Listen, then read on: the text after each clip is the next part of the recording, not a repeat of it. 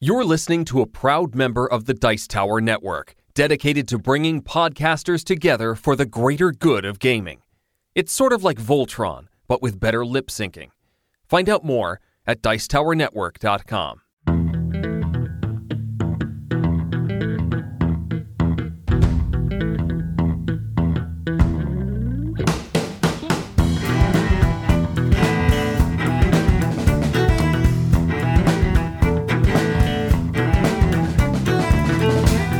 Hello, and welcome to another episode of the Family Gamers Podcast. This is episode 285. Hello, everybody, and welcome to the show. This is going to be weird for me because I have already recorded the second half of the show, but you haven't recorded the second half. I know nothing about the second half of the show. You haven't even edited the second half of the show Nope. yet. I've edited the second half of the show. You haven't done anything. What are you even doing here? I mean, hey, everybody. Hey! We are the Family Gamers. As always, I'm your host, Andrew, and I am joined by my lovely and wonderful and now stern-looking wife, Anitra. That's me. Long-suffering. You forgot long-suffering. I mean, I feel like that's every week, and everybody should know that by now. Anyway, so this week on the Family Gamers Podcast, this is an odd number, so we do, in fact, have a guest. The guest is me. Kind of the guest is me. I also have with me in the second half of the show, Marc Specter. I was in Reno, Nevada this past week at the GAMA Expo, which was very exciting. And as a consequence, I have a lot of stuff that I have done.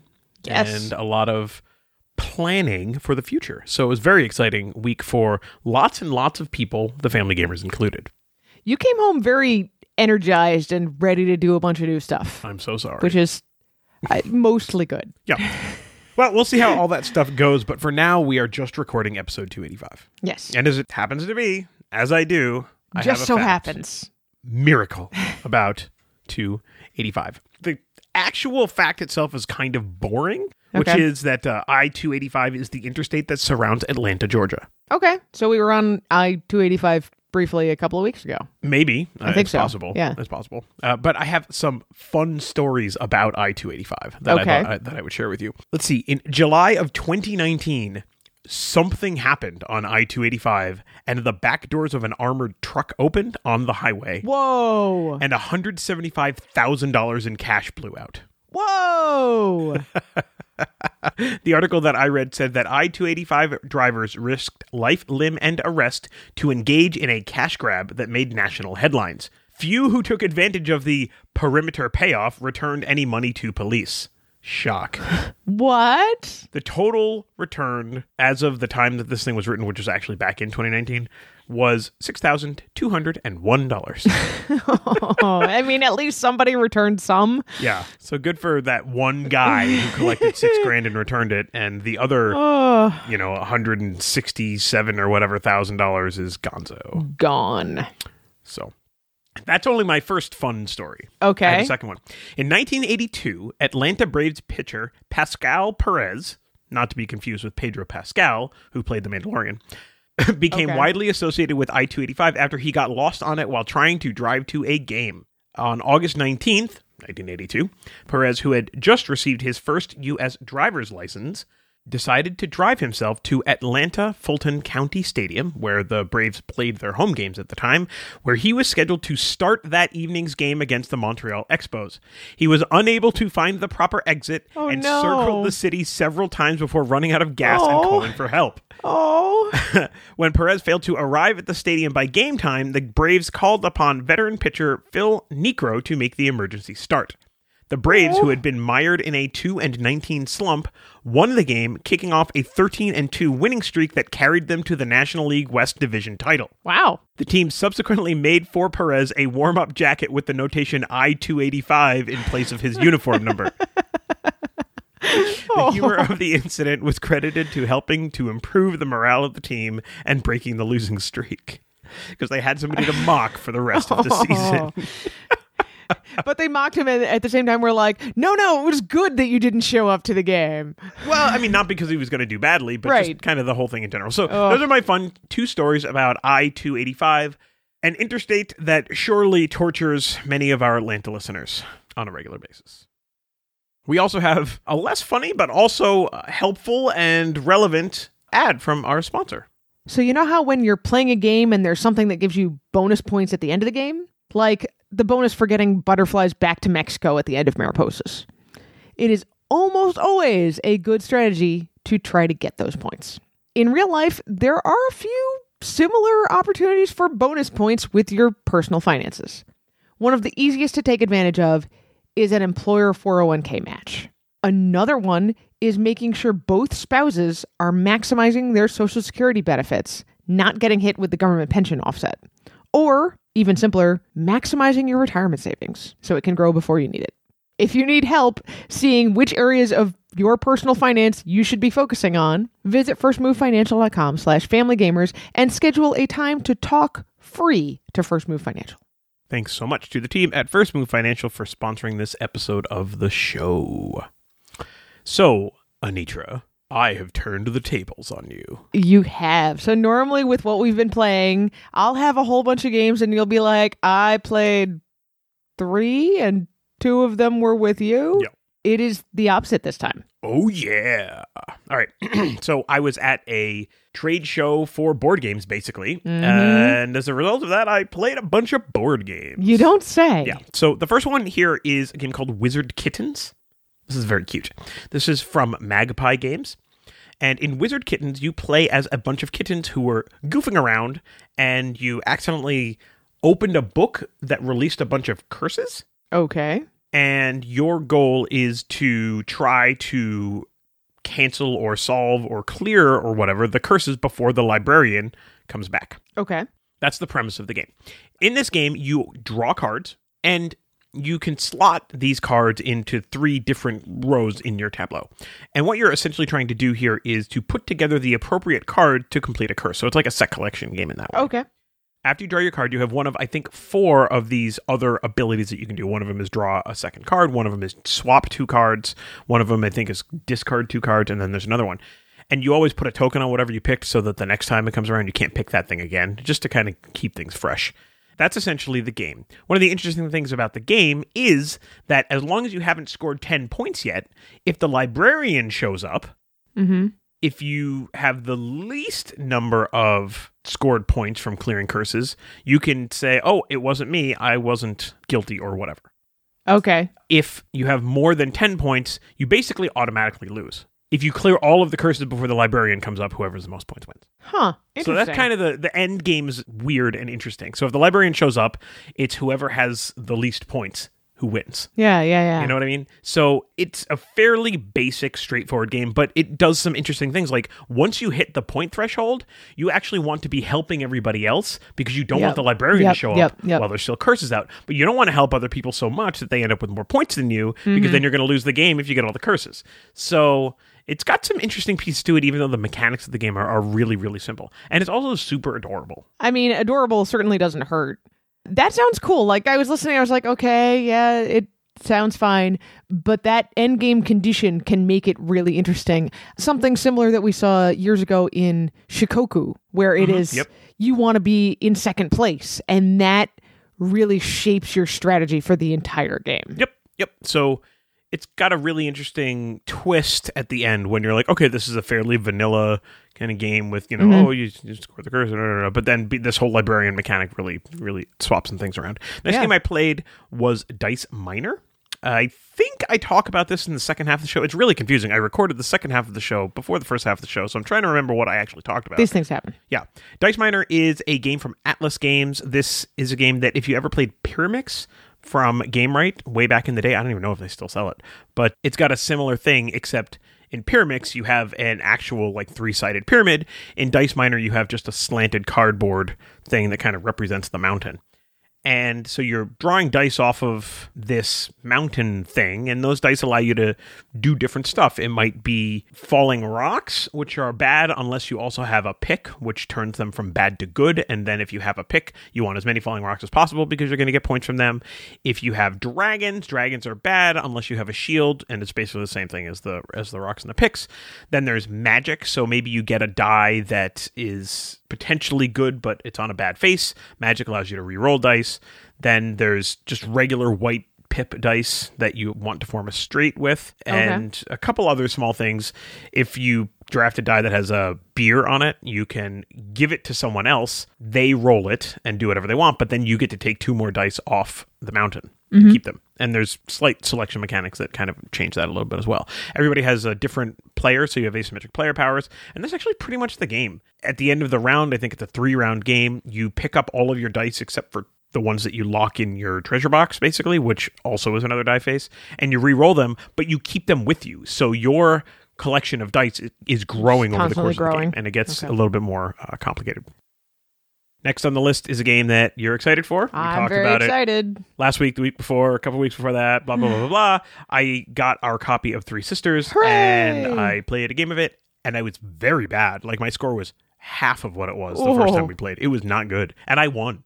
I don't know. Sometimes the dice just don't go anybody's way. It was one of those things where at the end of the game, I'm like, we must have missed something. We're just in a loud hall, and like, this just doesn't seem right. We messed something up. So we'll play that more. It'll be fine. Do you want to go a little? Yes, sure. I would love to. I will talk about one of the 3 games that I played in the past week that you did not bring home from GAMA. We are wrapping up our unit on Greek ancient history. Mm-hmm. So we played some Seven Wonders Duel and used the discussion guide and research guide from the Game Schooler. That's actually super awesome. So how was the guide? So there's 2 different guides. One is a discussion guide, which kind of bounces in between, like, what do you know about the history, but focuses more on analyzing the game mechanics of what would you do differently here? How would this look different if we added another color of card type? Stuff like that. But the research guide, which I don't have the exact name of it in front of me at the moment, is really just resources of like, hey, let's learn a little bit about each one of the 7 ancient wonders of the world portrayed here, which is a perfect fit for what I'm trying to do, which is hey, let's just make sure that you have knowledge now about all of the things portrayed in this game. Sure. So that was super helpful. We also found a local library to us that lends out board games, and so we were able to go get a copy of Santorini, which I had played in the past, but our son had not. I actually had never played it before. And I knew it was going to be a great tie-in with Greek mythology. And after playing it once, he was like, wait, you said this is based on a real city? And that kicks off like, let's study a little bit more about, not so ancient Greek geography and things. It's really amazing because Santorini, like as a city, is beautiful. It's so gorgeous. It's so pretty. And the game captures it way better than I expected because it looks so unnatural. Yeah, exactly. So, and it's built into the side of a cliff, which even the game board hints at a little bit with the way it's set up. The game board makes it look a little bit more like a plateau. Yeah. But, well, I mean, it is a game. Yeah. So we've definitely been having fun with both of those. I made a dumb little TikTok video where... dumb TikTok videos. That's what TikTok is for. I mean, it's what it's for. Yep. Where on St. Patrick's Day, I was sure we would be playing some kind of game that was themed around luck or Ireland or clovers or something Celtic. And no, we played Santorini a bunch. So, all right, now that we've had our little break, go ahead. Our interlude, our intermission. Okay, next on the list is Curious Cargo. I'm not going to talk about this because I know we talked about this in the second half of the show. All right. This is a 2-player game from the guy who made Pipeline, who I know came up in our interview with Matt Riddle. Yes. Because it was the bear market game or whatever it was. Yeah. The same guy. Same guy again. Yeah. So that's about all I'm going to say about that. Next on the list is Meeples and Monsters. So I remember you being really excited about this after PAX Unplugged. Yes. So Meeples and Monsters is a relatively basic meeple bag building worker placement game, more or less. Okay. It's a little too long. Okay. But it is too long for me. It's the kind of game that Asher, our 11-year-old, is going to love because it's not too mechanically complex, but it's got a lot of that mechanic. Sure. We'll see. Long, right? We'll see. So, I sat down and played it with Matt Felici and Marc Specter. That's when we played this in the airport because we were just like, let's get out of here. They were allowed to smoke in the casino, so it was just gross. It's kind of gross. Yeah. So we're just like, they can't smoke at the airport, so let's go there. And the game took like 2.5 hours. Whoo, buddy. It was just a lot. And, that was me remembering how to play and everybody else kind of learning how to play and stuff like that. Sure. But we made some even mistakes, so. But whatever. Next on the list is Watergate. This is a 2-player game from, well, in this case, Capstone Games, that basically captures Nixon and the press, Woodward and Bernstein, okay, during Watergate. All right. And it's a very like sparring back and forth. One of the central mechanics of the board is the influence and momentum balance back and forth kind of, seesaw thing. And every round you're putting more evidence out and you're trying to pull the evidence towards your side and you're trying to pull the momentum and the initiative towards your side. And if you're the press, well, actually either side, if you get the evidence on your side, you get to pin it to the evidence board, which looks like one of those things with like the strings. And yeah. And if you're Nixon and you get them, you put them face down. If you're the press and you get them, you put them face up. And you're trying to make face-up connections between Nixon at the middle and two co-conspirators. And if you can do that, you win as the press. Sure. As Nixon, all you're trying to do is prevent that from happening. So Right. If they run out of evidence, you win. If you can get your momentum all the way to 5, you win. First of all, I felt terrible because I played as Nixon and won. But that seems to be the problem with this kind of game. I know. It's like playing as the Catholics in Sola Fide and winning and be like, I'm not sure how I feel about that. Well, I've heard that Nixon gets more powerful as the game goes on. I don't know how true that is or not. But it's funny that you mentioned Sola Fide because even though they're completely different games, like Sola Fide is very clearly an area control game. Yeah. And you could make an argument that the evidence board is kind of area control in this, but it's not really. The push and pull felt very similar to me. Because in Sola Fide, you're moving whatever, those two things, influence and military or whatever it is. And it's very similar in this, even though it looks different. And the end game mechanics, the evidence board versus the actual control of the regions is different. But I felt a lot of the same things. Again, 2-player game. I mean, a lot of good themed 2-player games have that, the push and pull. Even Seven Wonders Duel, like there are multiple ways to win, but one of the coolest ones is if you can achieve a military victory by pushing your military all the way over to the other side. Right. So that's Watergate. Somebody described it to me as the best 2-player game they had ever played. Wow. I'm not there yet, but I'm definitely willing to play this one a little bit more. I mean, this is a game we're going to review, so it's going to get a lot more play. All right, and now for something completely different. Well, let me add one more. It'll be my last one, and then you can talk about the rest, because the other games on my list you already played. I played Strike, finally. This is a simple dice rolling game. I get to play it with Tim Eisner, which was pretty cool. That is pretty cool. Yeah. Strike is fun. Do you know anything about this game? I know it's got a board that's kind of like a bowl that you roll the dice into. Yep, and that's it. That's most of what I know. Okay, so the nice thing about it is the bowl thing is part of the box. So you take the cover off the box, you take the bag of dice out, and that's your board. And it's right there, sure. So everybody has however many dice you can fairly allocate with the dice in the bag, which means you can play this with almost as many people as you want. Sure. And I think you start with a die in the bowl of a certain number. So somebody will throw a die in, and if the numbers match, they take the match out and add them to their collection, and their turn is over. If they don't match, they can keep going until they get more a match. Dice. One at a time. Okay. Obviously, if they don't match, like the 6th one is gonna match something, right? Sure. And that's kind of it. And once you run out, you're out. The 1 is an X. If the X is rolled, that die gets pulled out, and it's gone. It's gone from the game. So there are no 1 matches. They just don't exist. If you match and pull the last set of dice out, the next player has to roll all of their dice. Oh. And they only get to take their matches back. Oh, man. Yeah.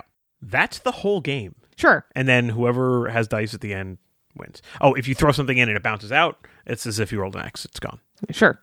So that's it. It's very simple. It's just fun. I mean, it's a good game to have played on my way out of Reno, Nevada. With your description, I can understand why a lot of people like it. It's very light, almost all luck. Some of the same things that we find that people enjoy in Roll For It or Yahtzee or something like that, where it's just fun and like, oh, hey, I got a match, or oh, no, I didn't get a match. Do I want to press my luck and keep rolling more dice to get something, or am I going to play it safer and stop here? Yep. Yeah. And that's it. That's the whole game. All right, cool. So that's my big, long list of stuff that I've played. So you also got a chance to play Santorini. You played at least one with the God Powers, right? Yeah, we played twice back-to-back, and that's all I played. Yeah. I won the one with the God Powers. Oh, yeah, you did. You're right. I'm definitely enjoying that. I don't know how much longevity it's going to have in our family, but that's okay because we got it from the library. So I only have 3 more things on my list. One is Skulls of Sedlec, which continues to live in my purse because it's a nice 2 or 3 player 15-minute game. And then there's the 2 that you brought home from GAMA and we played together. We played Magic Mountain. So this game... It's Plinko with just enough strategy to be interesting. And it's barely strategy. This game has no right being as engaging as it is.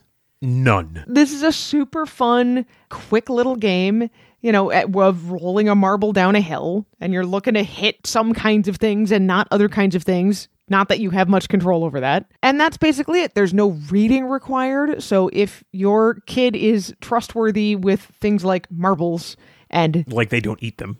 Yeah, well, and, not going to try to knock over the game board or something, they can play this game. I mean, in some families, that could be as young as 2. For most families, it's going to be somewhere around 4. So the game is this. You have a game board, which is double thick cardboard, and the top layer of the cardboard has paths carved in it that go basically down a hill. It's got little clips that put the board at an angle. At the top, you have, I think, 6 of these wizard students, air quote, lined up at the beginnings of all of the paths. 6 or 7, something like that. I don't know what the number is. Maybe in the next kind of third of the board, there are 4 of these witches on various places. There's an actual path drawn on the board itself, which switches. Yeah, so that's more like a zigzag that goes across back and forth over the inset paths. Yep. So along the switchback zigzag path are these various colors. And so you pull a marble out of the bag, and it's one of the colors of these gems.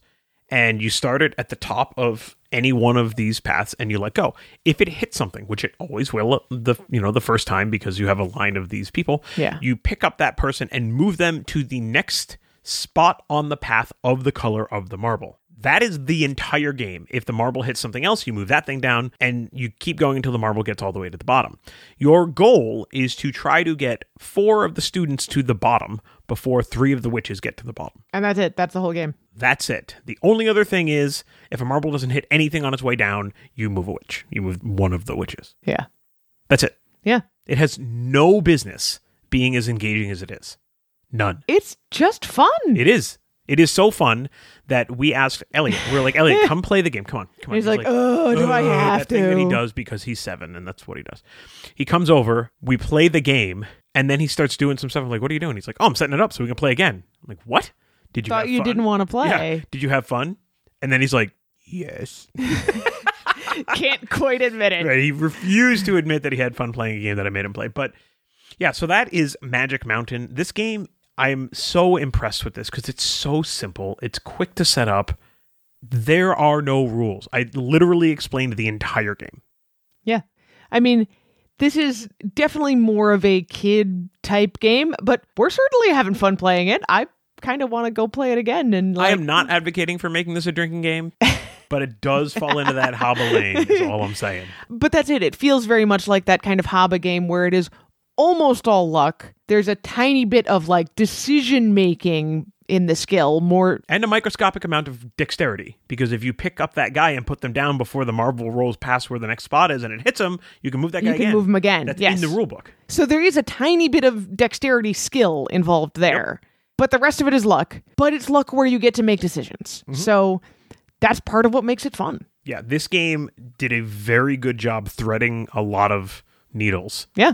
To be a successful game. And Amigo is really trying to grow its brand in the States. Like, some people have heard of games like Saboteur, but their brand presence as a board game company isn't huge. No. And this is the kind of thing that I think will really help them, especially at those younger ages.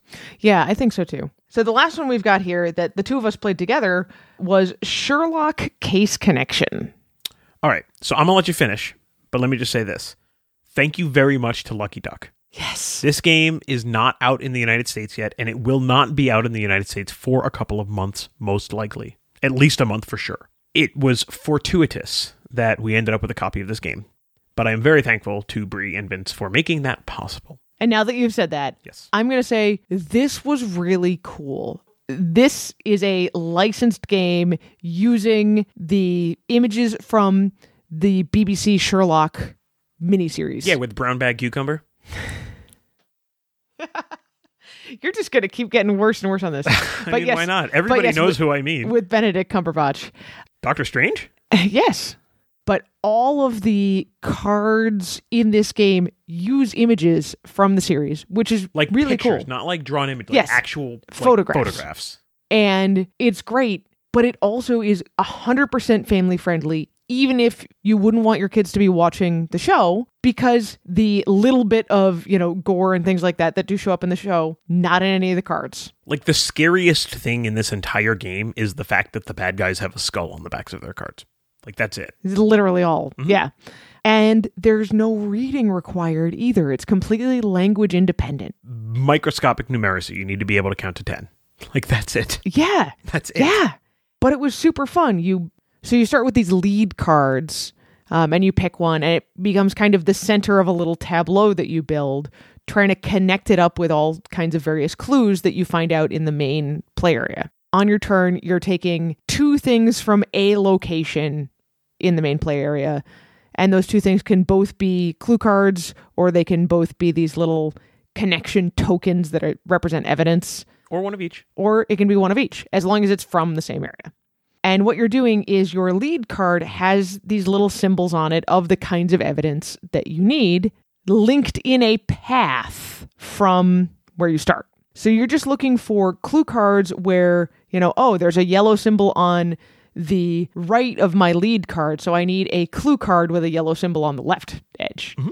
And you put them together and put the yellow evidence token in between them. Great, that's all set. You've made the connection. There are other ones where you need to make 2 connections, so one will be directly up next to your lead card, and the other one will be a step further down the path. Yep, they call them indirect connections. Yep. And once you fill that in, you set your lead aside with all of the points that it gains you. You get to save a couple of things from your main tableau, and you start all over again. And it becomes this very good turn-based race to get to the point threshold first of 9 points. Yeah, so this isn't like a deep gamer game or anything like that. No, definitely not. There are some lucky kind of things to this game. Like, if you're in a really tight spot, you can kind of like hate draft and take tokens that someone else needs. Mm-hmm. There's an outlet for that, which is that a player can trade in any 3 of identical the same tokens token to get a wild token. So you can't fully stop someone, but you can definitely slow them down. Yeah.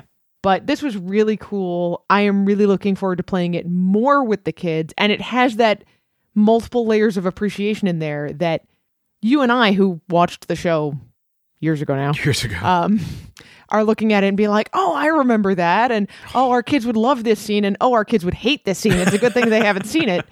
Meanwhile, the kid we were playing with was just like, all right, cool. Like, this is how they go together. And there's some people's faces on here, but I have no idea who anybody is. And that's fine. Yeah. I mean, this game is at its core kind of an abstract path building game that just happens to have pictures of Sherlock scenes on it. Like, that's what the game is. And that's fine. But I will say, more so than any other game, it definitely attracted people. Because all of my bags were packed. I was ready to go. I was waiting there. No, anyway. Sorry. Anyway. Benedine Creosote does that to people.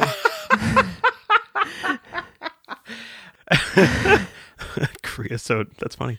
Everything was full. Like, I had no room in any of my bags when I got the opportunity to take a copy of this game to bring home. So I was carrying it, or I had it rubber banded to like my little roller bag thing. And a lot of people's heads turned to see what it was because they recognize Benedict Cumberbatch. Yes. And they recognize that guy whose name I can never remember. Martin Freeman. Thank you. Also a very good actor. Yes. Oh, he's excellent. It's too bad he ends up in Benedict Cumberbatch's shadow all the time. So, I mean, the reality is that people will see the game and be like, I wonder what that is. Like, this is a game that is going to, like, Target. Like, this is not even a Barnes & Noble level game. Yes. It's just not. But it's great. It's a great game to be the scaffold over which you just hang out with your friends. Yes. And it's also a great game that you can play with kids. This can go down to any level. There's no reading, like you said. So, yeah. That's Sherlock Case Connections. I did ask for permission to talk about it. Yeah. There are some pictures. If you're curious of what we're trying to explain here, we're not going to release a review for a while because we're going to kind of time that with when the game comes out. But there are some pictures that I put on the internet on Twitter. Okay, cool. And if you have questions about it, ask us. All right. Well, I think that's going to be it for this half. Let's take a break and talk about a different Sherlock game and then go into some GAMA stuff. All right. That sounds great. We'll be right back.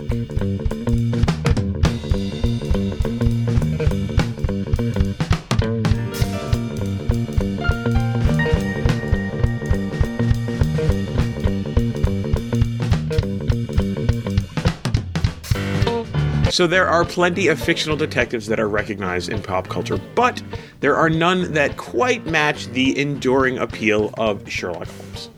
Van Ryder Games has a whole series of interactive graphic novels that let you step into that famous detective's footsteps. Playing games is elementary, my dear Anitra. This is a snap review for Sherlock Holmes Baker Street Irregulars, a cooperative graphic novel adventure written by Sed and illustrated by Grellen for up to 4 readers. You take on the roles of the Baker Street Irregulars, a gang of kids who help Sherlock on certain cases within London. This graphic novel adventure is rated for ages 8 and up. Cases can take up to 90 minutes to solve. That's right. So, Anitra, let's talk about the art in Baker Street Irregulars. Grellen is a comics author. It shows in these books. Their art is a great fit for this series because the faces are expressive and there's an excellent use of detail to direct your attention to important clues and away from information that's not important. So there are slight differences between the same panel for different characters, and that really captures the mechanics of this game. It's super neat. It's super neat. Speaking of the mechanics, let's talk about how to play the game. Everyone who's playing should take a book. The 4 books each follow a different character. Ike is big and strong, Vicky is nimble and flexible, Wiggins is the leader of the group and a keen observer, and Myrtle is a master of disguise. You'll need a sheet of paper or something else to take notes on. Maybe a detective notebook. That might work. Sherlock himself will get you started on page 1 of each character's book and direct you to the mission log for more instructions. Once you've picked a mission, you'll bounce your way through the books. Don't read the pages and panels in order. Follow instructions and numbered clues to find out where to go next, like a choose-your-own-adventure. Keep an eye out. Each character will have some opportunities, or numbers, that are available only to them. So let's talk about what we expected from this game. Well, a few years ago, we worked through Sherlock Holmes' 4 investigations with our daughter. This was a single book, but it had 4 mysteries in it that you can work through repeatedly until you find a solution for each one of these. We really, really enjoyed these, even though they were sometimes pretty hard. We also knew about the Crusoe Crew, which was the first one of these 4-person graphic novel adventures, and we were really excited to see these 2 ideas, Sherlock Holmes and this cooperative adventure experience, coming together. But there were a few things that surprised us about this Sherlock Holmes adventure. Yeah, maybe not quite surprises, but things that just took us off guard. Sure. When you work through these books as a team, you have to communicate very, very clearly and examine your book carefully. When we played as a family, we missed clues that only showed up for one character because someone else was getting impatient and hurried us forward through a scene. We took it a second time through, and I said, hey, what about this thing right here? And I was like, nobody mentioned that last time. That would have been helpful. It's also very tempting for kids to read other panels because they're pictures. The story is spread out enough that it probably won't give them major clues, but it might make it easy for them to get sidetracked. Just maybe. Yeah. The instructions tell us that it's possible to solve all of the mysteries as any single character, or any combination of characters. Not all options will be open, but there should always be enough there to solve the puzzles. But we really struggled with 2 players, and the few places where a solo puzzle is specified, it is very hard, especially for families and at that family level. Yeah. But this is Sherlock we're talking about. Remember that the master detective doesn't even take on easy cases. It's appropriate that these mysteries are hard. But they are much easier with 3 or 4 players and a little bit of time. So just make sure you have enough people ready to play. That's right. So do we recommend this game? I'd recommend Sherlock Holmes Baker Street Irregulars for a family ready to dig into some really challenging puzzles. Although the recommended age on the box is 8+, I'd only play with a child that young if you're really ready to help them patiently search through the details and work through the puzzles. I think this set is probably better for 10 or even 12-year-olds. So, Anitra, what are we going to rate Sherlock Holmes Baker Street Irregulars? I think we should give it 3 out of 5 picture panels. Okay. And that's Sherlock Holmes Baker Street Irregulars in a snap.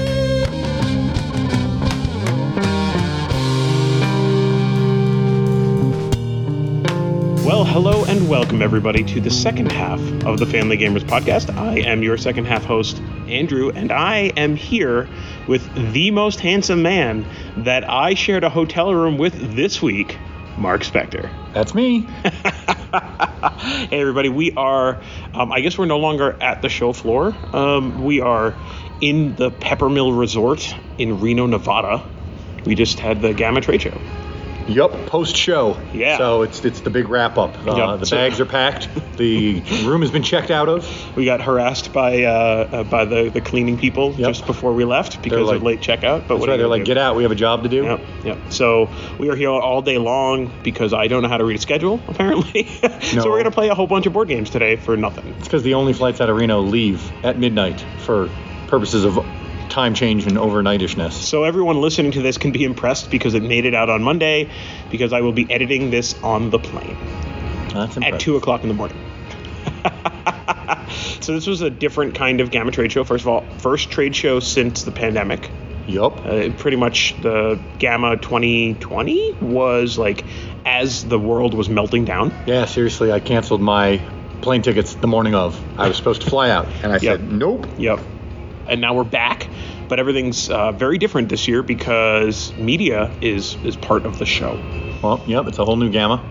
So we'll start with this because you've been to this show before. It's a trade show, so it's kind of industry only. What was different for you? In the past, when I attended GAMA, I kind of didn't know what I was doing, and so I spent a lot of time and money and didn't get much out of it. But for me, as a small publisher, this was definitely a banner year. I mean, or a great way to be reintroduced to the GAMA trade show, or GAMA Expo, I think is the official name now. You know, I'm with PSI, so I was with a great group of people and had a space where retailers approached me. You know, we showed off Endangered and Garinto and the holiday hijinks games, and they all resonated. You know, different stores with different focuses all seem to be keen on one or more of them because they know their customer base. So for anybody who hasn't been listening for a long time, we're kind of longtime friends. That Marc is true. and I suppose we met through this whole crazy board game endeavor. I believe the first time we had you on the show, I called you the Grand Poobah of Grand Gamers Guild. Yep. That seemed to fit with the grand theme, but that's kind of why Marc and I are talking about this stuff, because your experience is very different from my experience. Yeah, that's true. Because I am part of that first entree into media exposure at GAMA Expo. Other than a couple of special people who have been doing it in years past. But I digress. For us, it was an interesting show because everybody here really has a dog in the fight. They're not just consumers of the product. Now, in the board game industry, I would say, if I'm being realistic, I would say probably over 60% of the people who work in the industry are also gamers. Oh, goodness, yes. I'm not sure what you're doing in this industry if you're not also a gamer. Well, if you include sales and some of the high-powered marketing stuff, I think a lot of those people, they're in the industry of sales and marketing. They're not necessarily in the industry of gaming. So if you look across the spectrum, I was going to say 75%, and I felt like that was a little bit high. I think here, it was probably 90% of the people that come to something like this are also gamers. But I think if you look across the industry, it's probably not quite that high. But so there's a certain level of appreciation and kinship for everybody who's here because we're all invested in the industry as well as having kind of this whole shared experience thing. So obviously, if you go to a consumer show at PAX Unplugged, even at Gen Con or an Origins or something like that, everybody loves games, but there's that relationship that frequently can be antagonistic between a publisher and a consumer. It's a different kind of a relationship. Yeah, absolutely. And antagonistic might be a strong term. Yeah, I don't think it's necessarily antagonistic. But I mean, it's a commercial relationship. Yeah, it's a transactional relationship. Yeah. That's that. So that has definitely been a little bit different. I would say to anybody listening, stay tuned. I tried very hard not to bring a lot of games home to review because I only have my carry-on luggage. And yet, it is a very full bit of carry-on luggage. Well, I played the metagame of Suitcase Tetris yes, you did. This morning to make sure that I got everything in. But some stuff that I'm super excited for, if you check out our Instagram, I shot a picture of Magic Mountain, which is this almost themed Plinko-type game from Amigo. I mean, it's a kid's game. We talk about a lot of games. Sometimes they're, family weight games. Sometimes they're kids games. Sometimes they're more advanced games that, you can play at a family level. Magic Mountain is a kid's game. Let's be clear. But I was almost disgusted with myself at how immediately invested I was in this game because of what was happening. Because it's magical. Because it's magical. Yes. So that's something that I think that we'll probably be turning that one around fairly quickly. It will probably be a snap review. I think as soon as I play it with the kids, the playing of this game in my house will take on a life of its own. It's one of those games that the kids, down to probably 5, can pretty much understand how to play this game, which is very good. So that is Magic Mountain from Amigo. I remember loving Plinko on The Price is Right when I was a child. Of course. Everyone loves that. Yeah, it is a little bit different. Like, it's a slanted cardboard board that marbles are rolling down. So it's not like it's hitting not the those thing. discs. But it does have branching paths in the same kind of a way. Cool. So we'll talk about that very soon. I mean, that literally is going to come out of my bag and get played this weekend, probably before the show is actually published. So a little bit of how the sausage is made. We'll be recording the first half of the show after we've recorded the second half of the show. So it is in fact possible that we just talked about this 10 minutes ago for everybody who's listening. But no, we haven't gotten that one out of the bag yet. But we played a couple of games this morning. Yep. So what did we play? What did we play? We played Curious Cargo. That was actually our second game of the day, which is a tile laying, a network building, almost a unique pickup and delivery in a sense. Kind of, Although you just kind of pick up and delivering in a circle, in a cycle. Right. It was not honestly my type of game. I think the rule book was markedly more complex than it needed to be. I felt like by the end of the game I rewrote it and it was a page in my head. I don't think you could simplify it to a page, but I do think you could. I think we said while we were playing, like, if you had more simple rules and also a FAQ that kind of covered some of the edge cases, you wouldn't have had to have explained the edge cases in the rules, and it would have made it more simple. Right. It was enjoyable. Contrary to Andrew's belief, I would play it again.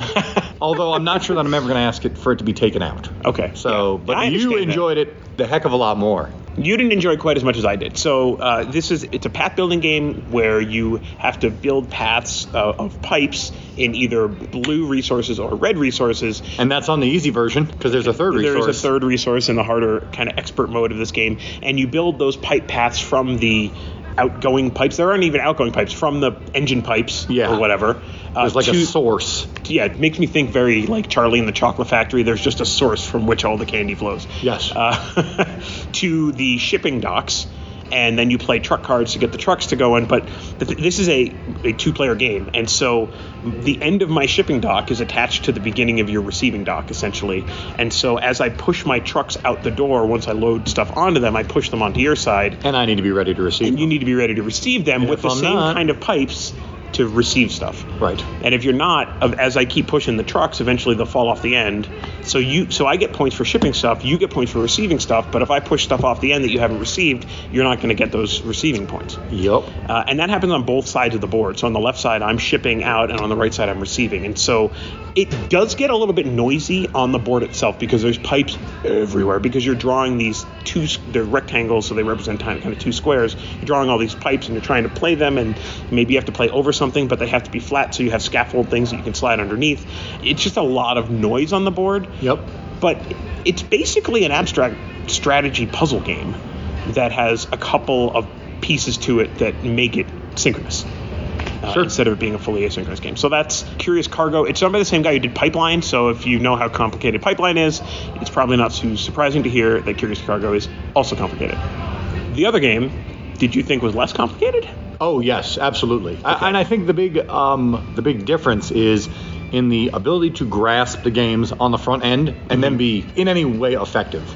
I was very ineffective in Curious Cargo. And even though my score in Three Sisters was terrible, so was mine, I still grasped what I needed to do. I just need now to take the next step and figure out how to do it well. Yeah, I don't think this is going to surprise anybody who's heard us talk about Three Sisters. We had Matt Riddle on the show 2 weeks ago. I think we missed a lot of things, just in terms of forgetting, because when you draft one of the dice, you get to take the die action and also the action that's on the board, and we kept forgetting one or the other because it was kind of a loud lobby area and you were learning the game and we were going back and forth or whatever. So I think that artificially suppressed our scores. Totally. There's no doubt that I forgot at least 2 to 3 actions that would have pushed everything up, because it's what I love about it is, and this is not going to be a surprise to anyone who's well versed in roll and writes, is it's that system where you move up one track and it trips other things, and then those trip other things, and it's very satisfying, and it's very it is clever, and it makes you feel clever. And when you miss that 2 to 3 times, that inevitably is going to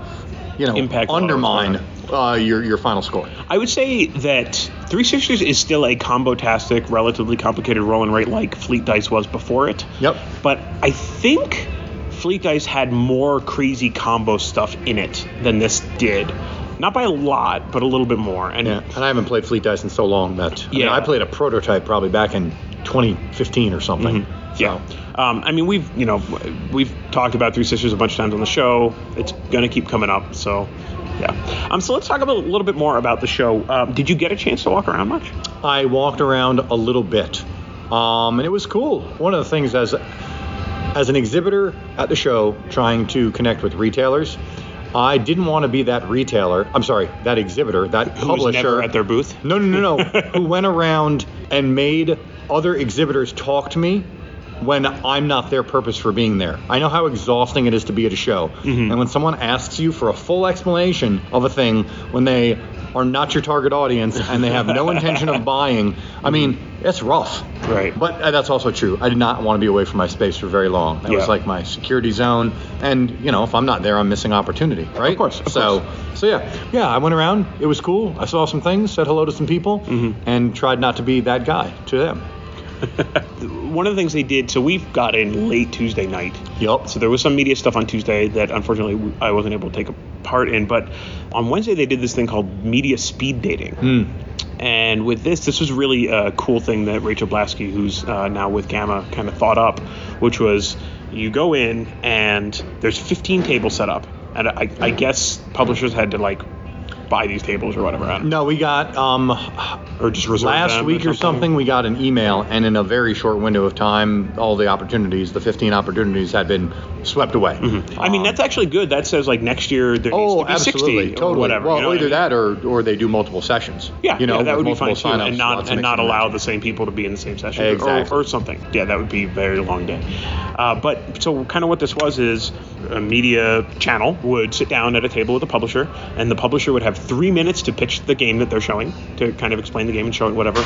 And then Rachel would yell out, "Okay, everybody switch media, you talk now." And then I would have 3 minutes to kind of pitch what we do at the Family Gamers and talk about that. And that was really fun. I got to sit with Justin and Anne-Marie DeWitt, who are Fireside Games. So they have a new expansion to Castle Panic coming out, which I think is going to be the biggest change in the game since Wizard's Tower. There are other expansions that have just been a little bit more of the same. But this one is, it's got quests and stuff, and there's kind of just different stuff going on the board. So that's kind of interesting. They are also, and people have probably seen this, they're doing a full art refresh on the game. It is heavily inspired by Dragon's Lair. Oh, okay. That's a very nostalgic aesthetic. Yes, so they'll definitely pull some people in the with that. knight on the front looks like the guy from whose name I can't remember anymore. Yeah, I don't. With the big chin. Yeah, absolutely. Yeah. So I'm pretty excited for that. I also did make sure to ask for anybody who's curious, the new expansion that I'm talking about that has the quest and all that stuff, it does not have cards that mix in with the deck. So if you have the old stuff, you can still buy the new expansion, because it's not like the card backs are different, you can't mix them together kind of thing, because an expansion card's coming up or something like that. So I was glad to hear that. That game looks great. It looks wonderful. I mean, everybody knows Castle Panic. Some people love it, some people love it less. A lot of people think there's one right thing to do every turn, so how much strategy can there possibly be in that game? But I think this new expansion is really going to mix some of that up, and so it's going to be kind of interesting to see, and I look forward to working with them on that in the future. Sure. So, well, it's a great accessible family co-op, yes, right? I mean, and that's where it shines. Right. Dads don't quarterback. Moms don't quarterback. Let your kids make mistakes. It's just a board game. Exactly. Thank you. Let that castle come a-tumbling down. So in the expansion, there are towers that are out on the board in various places, and so you actually play as a character who has one of the towers is their tower. So yes, you all care about the castle, but also if your tower is still up, you have some asymmetric player powers. If your tower falls down, you're still playing, you just don't have the special powers anymore. So there's an extra added personal benefit to defending against the monster in that game, and that I think makes it a little bit more interesting. I also saw a game from Portal Games called Everybody Lies Batman. and this is probably going to be a little bit darker. I think we'll still cover it at the Family Gamers just because of the IP, the Batman IP, and definitely preteens and teenagers are probably going to be able to handle that content. But it is based on their detective line, which is, an award-winning, line where you are trying to solve, cases of various stripes. But in this, you're doing it as the world's greatest detective. So I love Batman. I have friends who love Batman. The day this was announced, like a couple months ago or something, I emailed it to a bunch of people and was like, so this is coming out, who's playing? So I'm really looking forward to that one as well. Not gonna lie, I'm more of a Superman fan, but that's fine. I totally get it why you would put this IP on top of Detective. It is peanut butter and jelly. Yeah. The problem with a Superman game is if you play as Superman, you just kill everyone. Well, don't kill. That's not what Superman does. Right. Unless you're angry Superman. But from Man vs. Steel, Man of Steel, or whatever it is. Or there's Red Sun. Is that what it is? Is that the one? Oh yeah, that was the Russian Superman guy or something like that. But no, it's just like when you're virtually indestructible, unless everybody's carrying kryptonite. Like, what are you gonna do in the games? Right. Whatever. So I'm looking forward to that. And after that, I had to skedaddle because I had an appointment, so I didn't get to see a bunch of the other stuff that was going on there. But there's some really cool stuff that is coming. I did meet with folks at AEG. I, a while ago, released a TikTok video of Meeples and Monsters, which is a meeple bag building worker placement game, which I saw at PAX Unplugged. And an absolute blast with that game. I now have a copy in my bag. My bag is a lot heavier than it was 4 days ago. Yup. Yeah, so that's kind of like the really, really big highlights in terms of product that I will be talking about in the very near future. We really had an opportunity to sit down and have decent conversations with some people about what works, what doesn't work, what we can do for various publishers, what they can do for us and stuff like that. So in that way, it's probably more industry, businessy kind of stuff than what we're normally going to talk about on the show, but it was a really cool convention in that regard. And we did eat some excellent food, albeit Las Vegas level expensive. Yeah, the food here was pretty good. Those poached eggs were really I know you said the food looked good this morning. Those poached eggs were I was definitely jealous of your breakfast. You won breakfast. There is no doubt. Well, it's on you to try to win lunch then. So, I don't know how much is kind of really worth bringing to the table in terms of the podcast. There was a lot of good relationship building at a show like this. I got to play more Garinto, which was great. Yes. So that was a good time. Oh, and I played Dice Miner finally. Oh, okay. Have you ever played this game? Do you know anything about this game? Nope, I've seen it. It was at the Gathering of Friends last year, and I didn't have an opportunity to. Okay, well, the alarms are going off, so I'm just kidding. Somebody just walked by with the alarm phone thing or something. Unique ring. Yeah. So anyway, Dice Miner. So way back in the day, I think we actually reviewed Pyramix. This is a game from GameRight where it's an Egyptian-themed game. So it's a pyramid with dice that come out that you are pulling out of the pyramid, and as you pull them out, things slide down and things are revealed underneath. That same kind of a mechanic is what you do in Dice Miner, where you have a slanted board, but you only have like one face of right. I remember seeing it actually. Yeah, and so you are drafting dice off of this, and then you roll those dice, and you get victory points based on certain requirements and things. Everybody has their own player powers. Really kind of adjust some stuff too. It's a pretty clever, neat kind of game. Definitely something that fits a family environment very, very well, even though it's not a kid's game. So, yeah, there's just a lot of stuff going on. I did get a peek at the Sherlock game coming from Lucky Duck.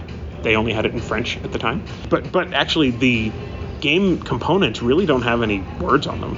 It's an interesting kind of, I don't want to call it a path-building game, but you have these goals that you're trying to get that are different colors, and then you have characters that you're trying to connect together.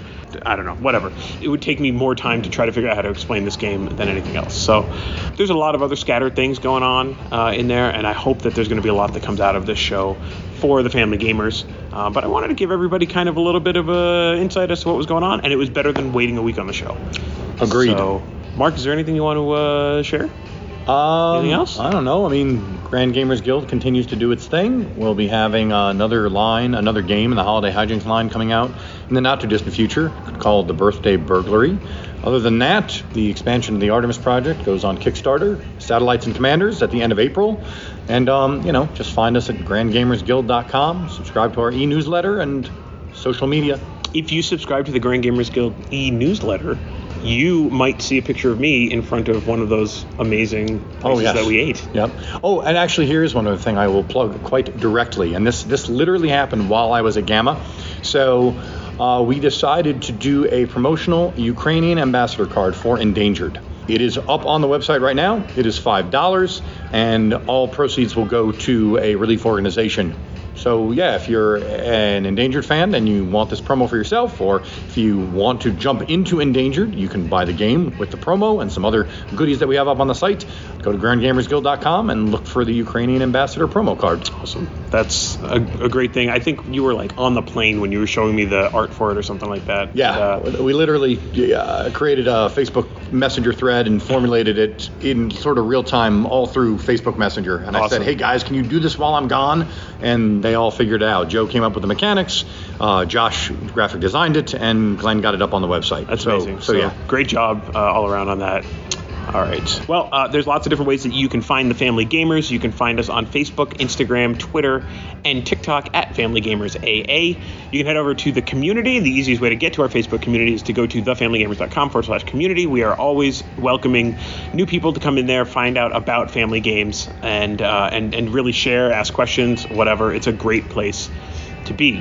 Check out our merch. We have a new Balanced Fun design that we just put on the merch site about a week and a half ago. It was designed by our 13-year-old, and we think it's great, and you should check it out by going to thefamilygamers.com/merch.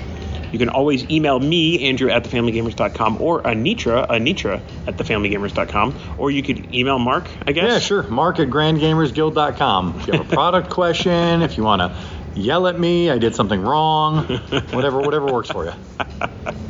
All right. Please don't forget to leave us a review at Apple Podcasts or wherever you get your podcasts. You can also find us on Stitcher, Spotify, TuneIn, Pocket Cast, wherever you get your podcast. We are there. If there's a place where you cannot find us, let us know, and I will let the appropriate person know or something. I don't know what I'll do. I'll do something. All right. Well, we're gonna get out of here. I think we're actually gonna sit down and play a game of something else. Oh yeah, what was in the bag? The other title that you had? Watergate. Let's play Watergate. Yes, Watergate. All right, we're gonna do that. But until next week, everybody, play games with your kids.